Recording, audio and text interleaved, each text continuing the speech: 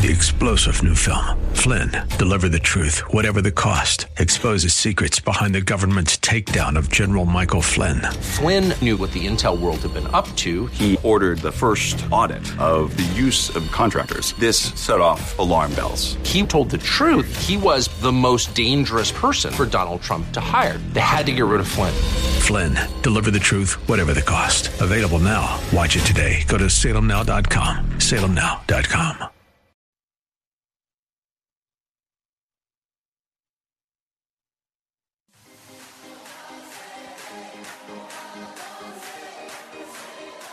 Welcome to Let Us Reason, a Christian-Muslim dialogue with host Al Fadi.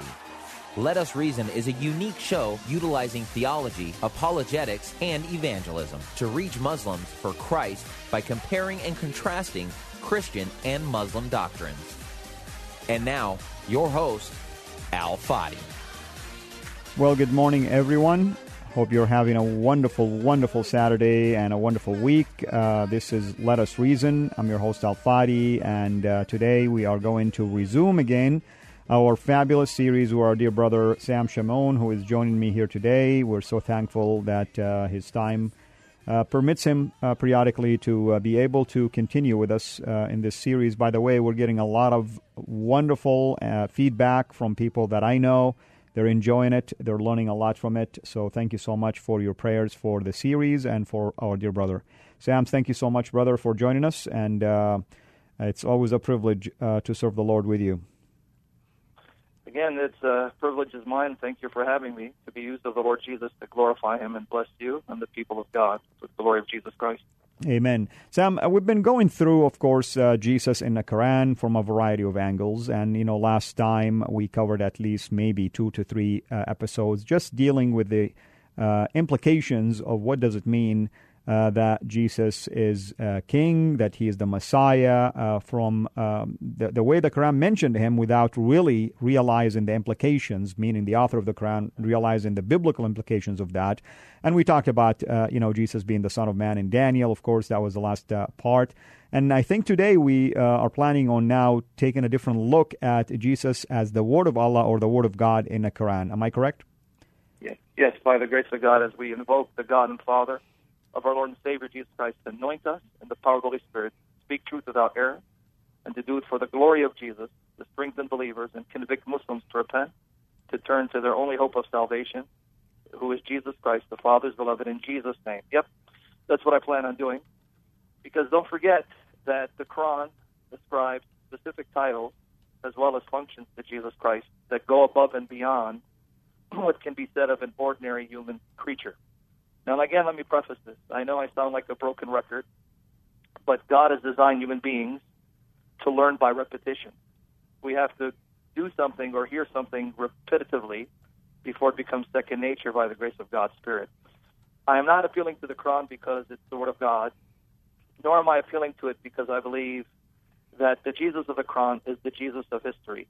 What I believe is taking place in the Quran is that this is another religion inspired, produced by Satan, whatever you want to say, to present another Jesus, a different spirit, a different gospel, but with enough similarities to the true Jesus, true spirit, true gospel, to dupe people into thinking this is a true religion. So I just want to be clear on that, because people can legitimately say, why are you using the Quran to prove your point? Well, I'm using the Quran because I'm dealing with Muslims. So I'm speaking to an atheist, I'll never touch the Quran. And since the Quran is authoritative for Muslims, I want them to see what the Quran says as a stepping stone, as a bridge to bring them to the true God, the true Christ, the true Spirit, the true gospel. So I just want to be clear on that. Amen. So that said, we can go to chapter 4 of the Quran, which again, each chapter of the Quran is called surah. And I want to encourage people who are serious about reaching Muslims and loving them and praying for their salvation, learn Islamic terminology. I'm not saying go learn Arabic, because that's a lifelong study, but at least learn that a chapter in the Quran is called a surah, and a verse in the Quran is called ayah, which is interesting because, as our brother knows, the Arabic word ayah means sign or wonder, which gives you a notion of what Muslims think about the verses of the Quran. They think the Quran is miraculous from cover to cover, which is why a verse in Arabic is ayah, plural ayat, which means a sign, wonder, wonders. So they believe the Quran is miraculous from cover to cover. So in chapter 4, which is Surah An-Nisa, 171, here are the titles ascribed to Jesus in a context which shockingly seeks to deny the sonship of Christ. Let me just read it. It's, people of the book, go not beyond the bounds in your religion, and say not as to God, which in Arabic is Allah, but the truth. In other words, only speak truthful things about God. The Messiah, Jesus, son of Mary. So notice, he's the Messiah. We have already unpacked the significance of calling him the Messiah, even though the Quran does not explain it. Jesus, son of Mary, Ibn Maryam, an affirmation of Jesus' virginal conception and birth, and we're going to have to unpack that too. Why Jesus and Jesus alone was conceived to and born from a blessed virgin without intercourse.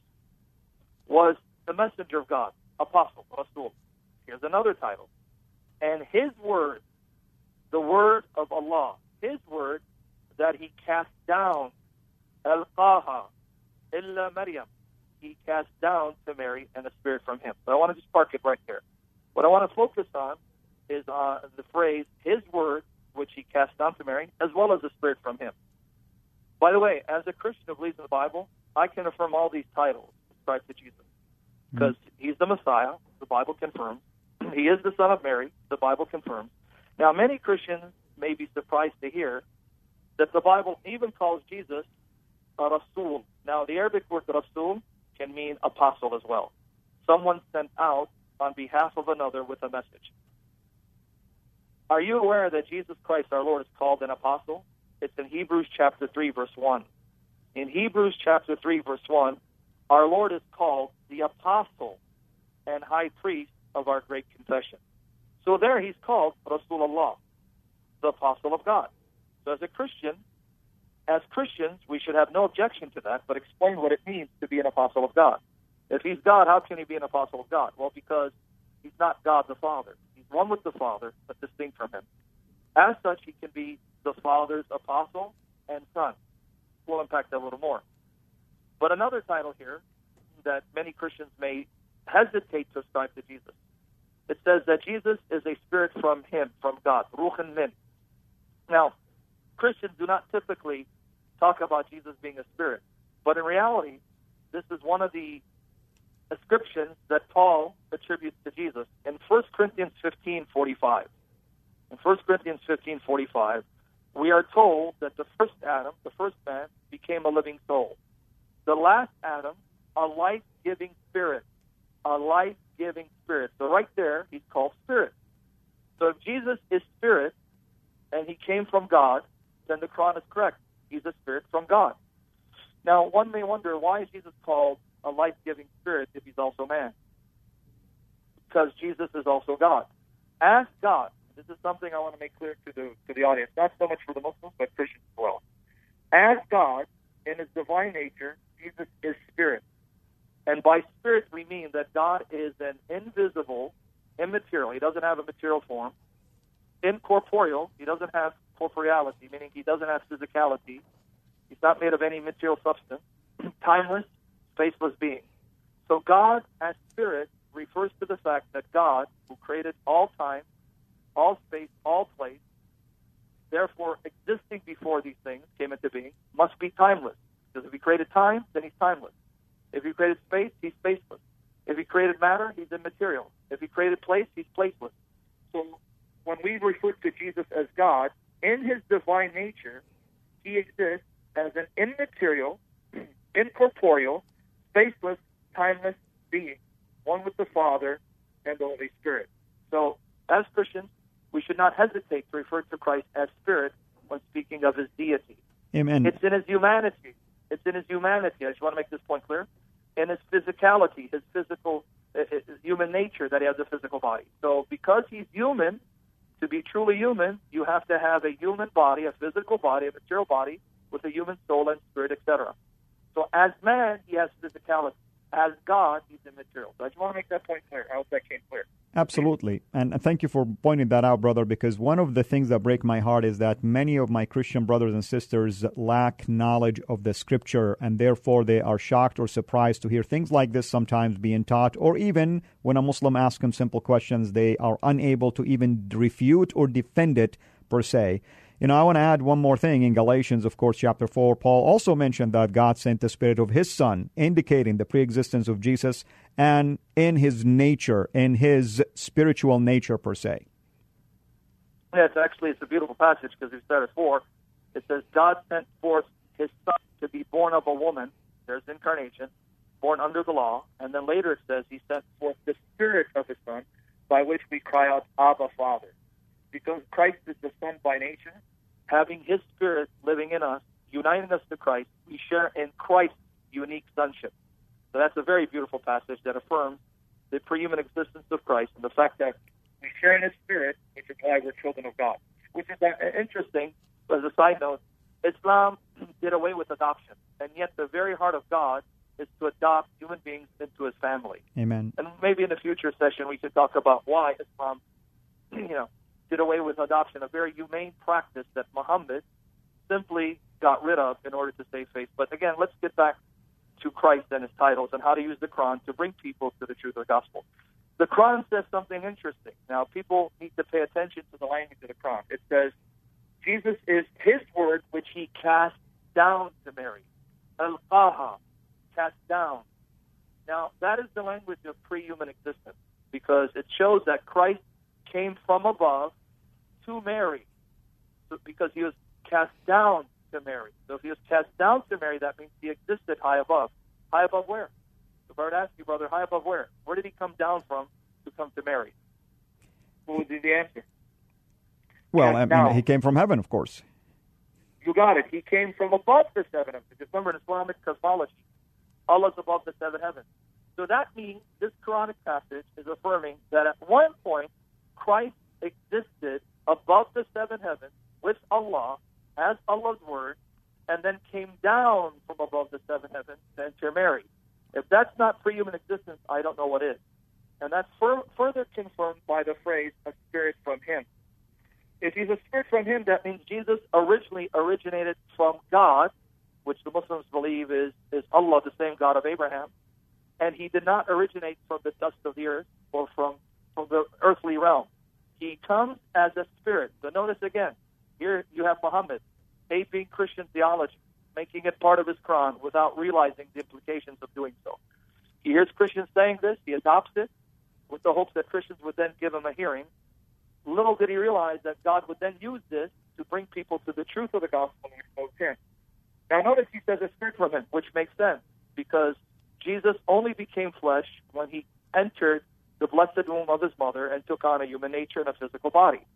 That means He would have been spirit above the 7 heavens, alongside God, existing with God as His word. So this is, again, precisely correct in what Christians believe. Jesus, as the Word, who existed with God before creation, existed as spirit, but then came down to become flesh. So then where exactly are Christians exaggerating in their religion?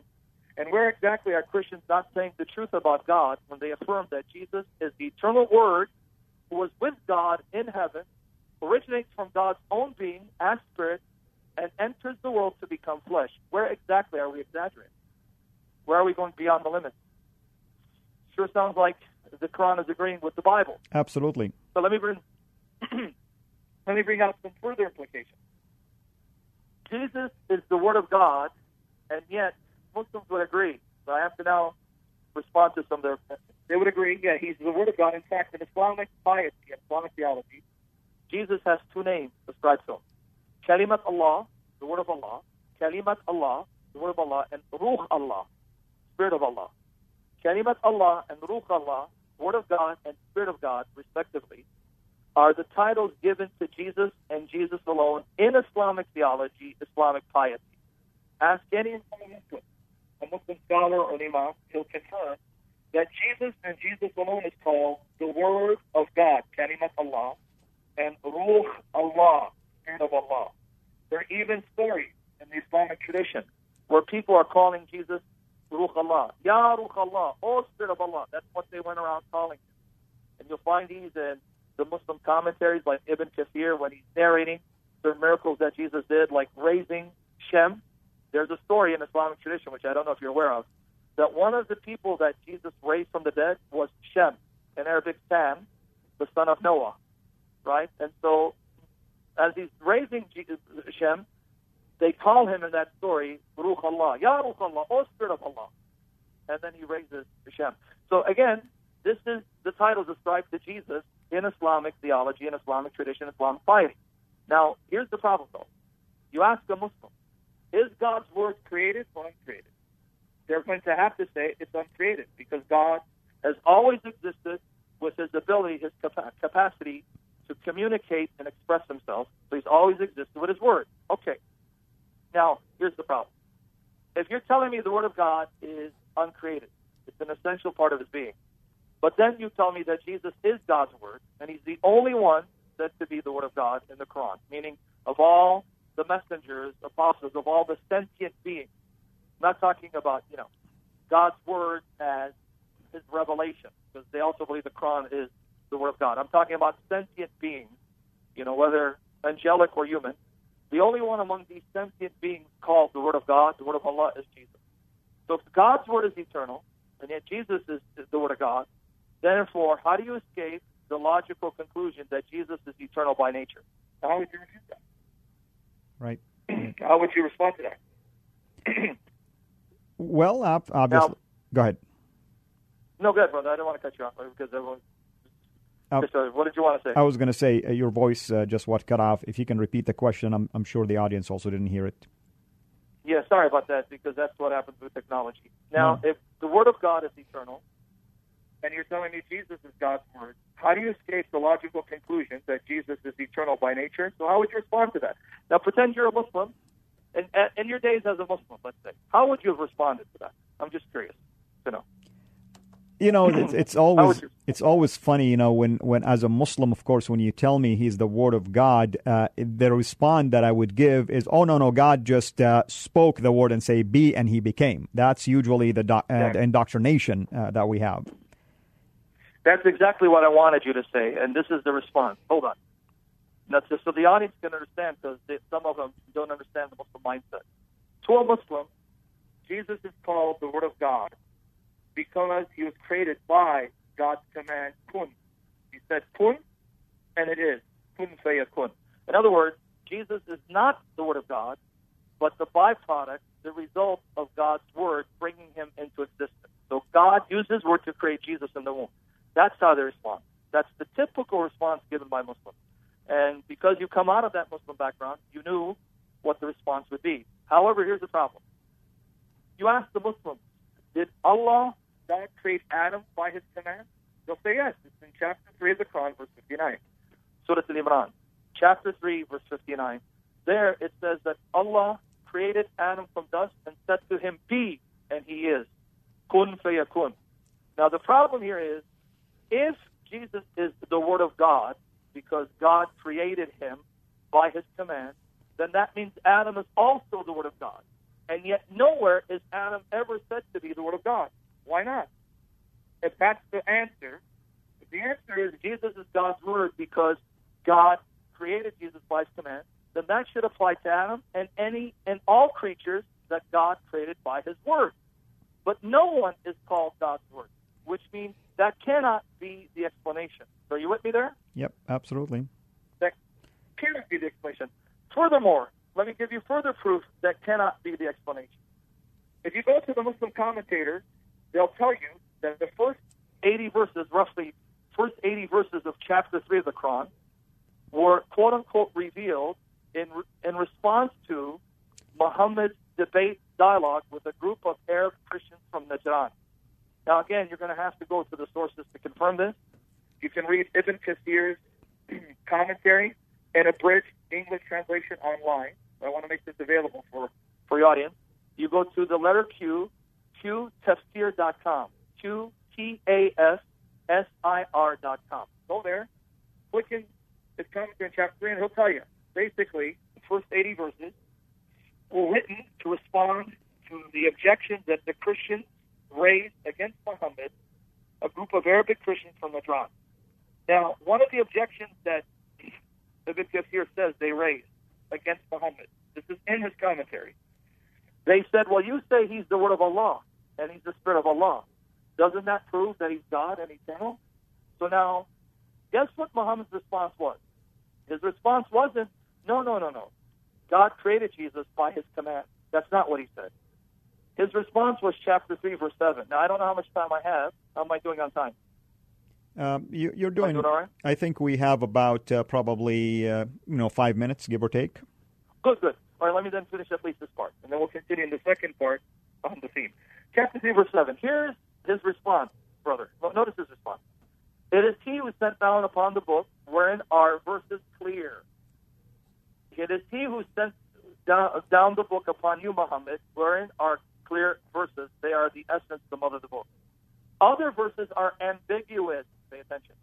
As for those whose heart is swerving, they follow the ambiguous part, desiring dissension and desiring its interpretation. And none know its interpretation save only God. And those firmly rooted in knowledge say, we believe in it, we believe in it. All is from our Lord. Yet none remembers, but men possess the mind. Now I'll explain what this verse is saying. There are clear verses of the Quran, focus on them. There are unclear, ambiguous verses that no one knows what they mean except God. Stop focusing on them. That was Muhammad's response to the Christians. Basically, he's telling them, hey, the verse that says Jesus is the word of Allah and the spirit from him, that's ambiguous. That's unclear. We don't know what it really means. Only Allah knows what it means. Stop using it. How convenient. Did you catch it?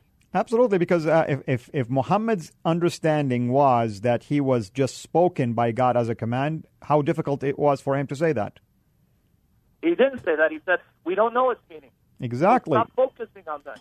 Then that introduces another problem. Go ahead, brother. And I want to interject something here. This is yet another evidence based on the recent research that Islam borrowed from a lot of available Christian doctrines without thinking.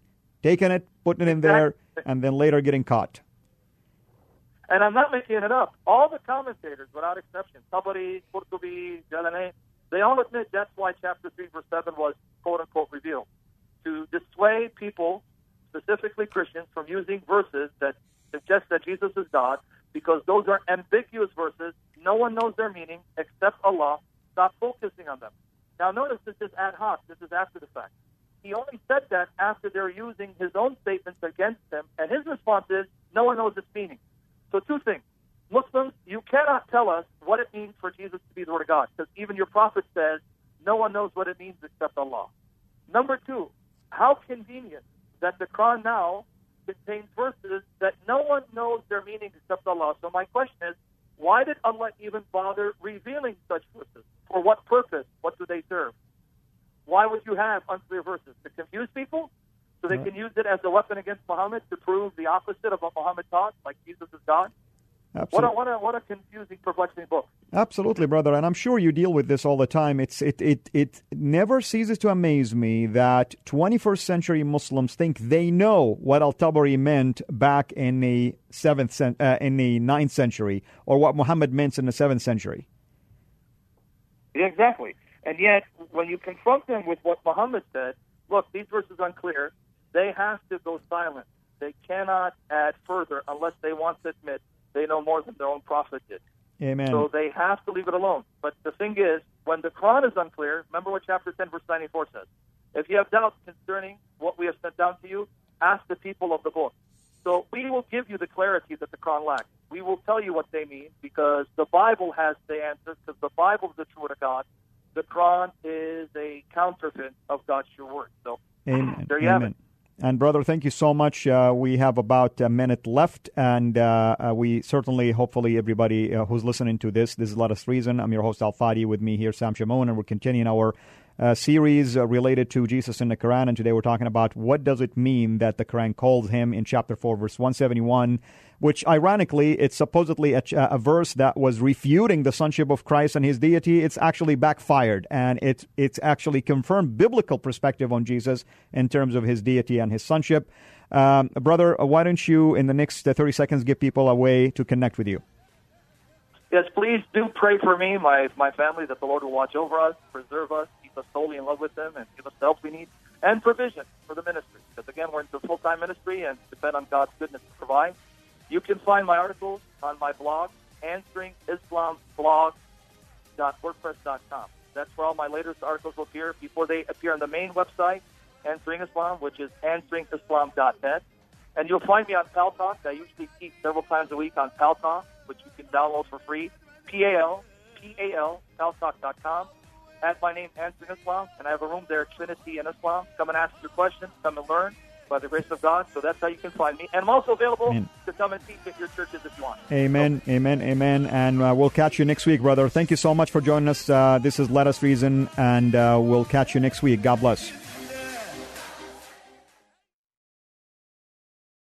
3-star General Michael J. Flynn, head of the Pentagon Intelligence Agency, knew all the government's dirty secrets. He was one of the most respected generals in the military. Flynn knew what the intel world had been up to. He understood its funding. He ordered the first audit of the use of contractors. This set off alarm bells. The explosive new documentary, Flynn, Deliver the Truth, Whatever the Cost, uncovers the facts behind this scandal. Flynn told the truth. He was the most dangerous person for Donald Trump to hire. I find out the worst enemy that I'm going to face in my life is right here in America. They took my assessment and they wanted me to change it. And I was like, I'm not changing it. They had to get rid of Flynn. With in-depth interviews, archival footage, and never-before-seen personal records of the man behind the headlines. I just felt like I was drowning. Flynn, Deliver the Truth, Whatever the Cost. Available now. Watch it today. Go to salemnow.com. salemnow.com.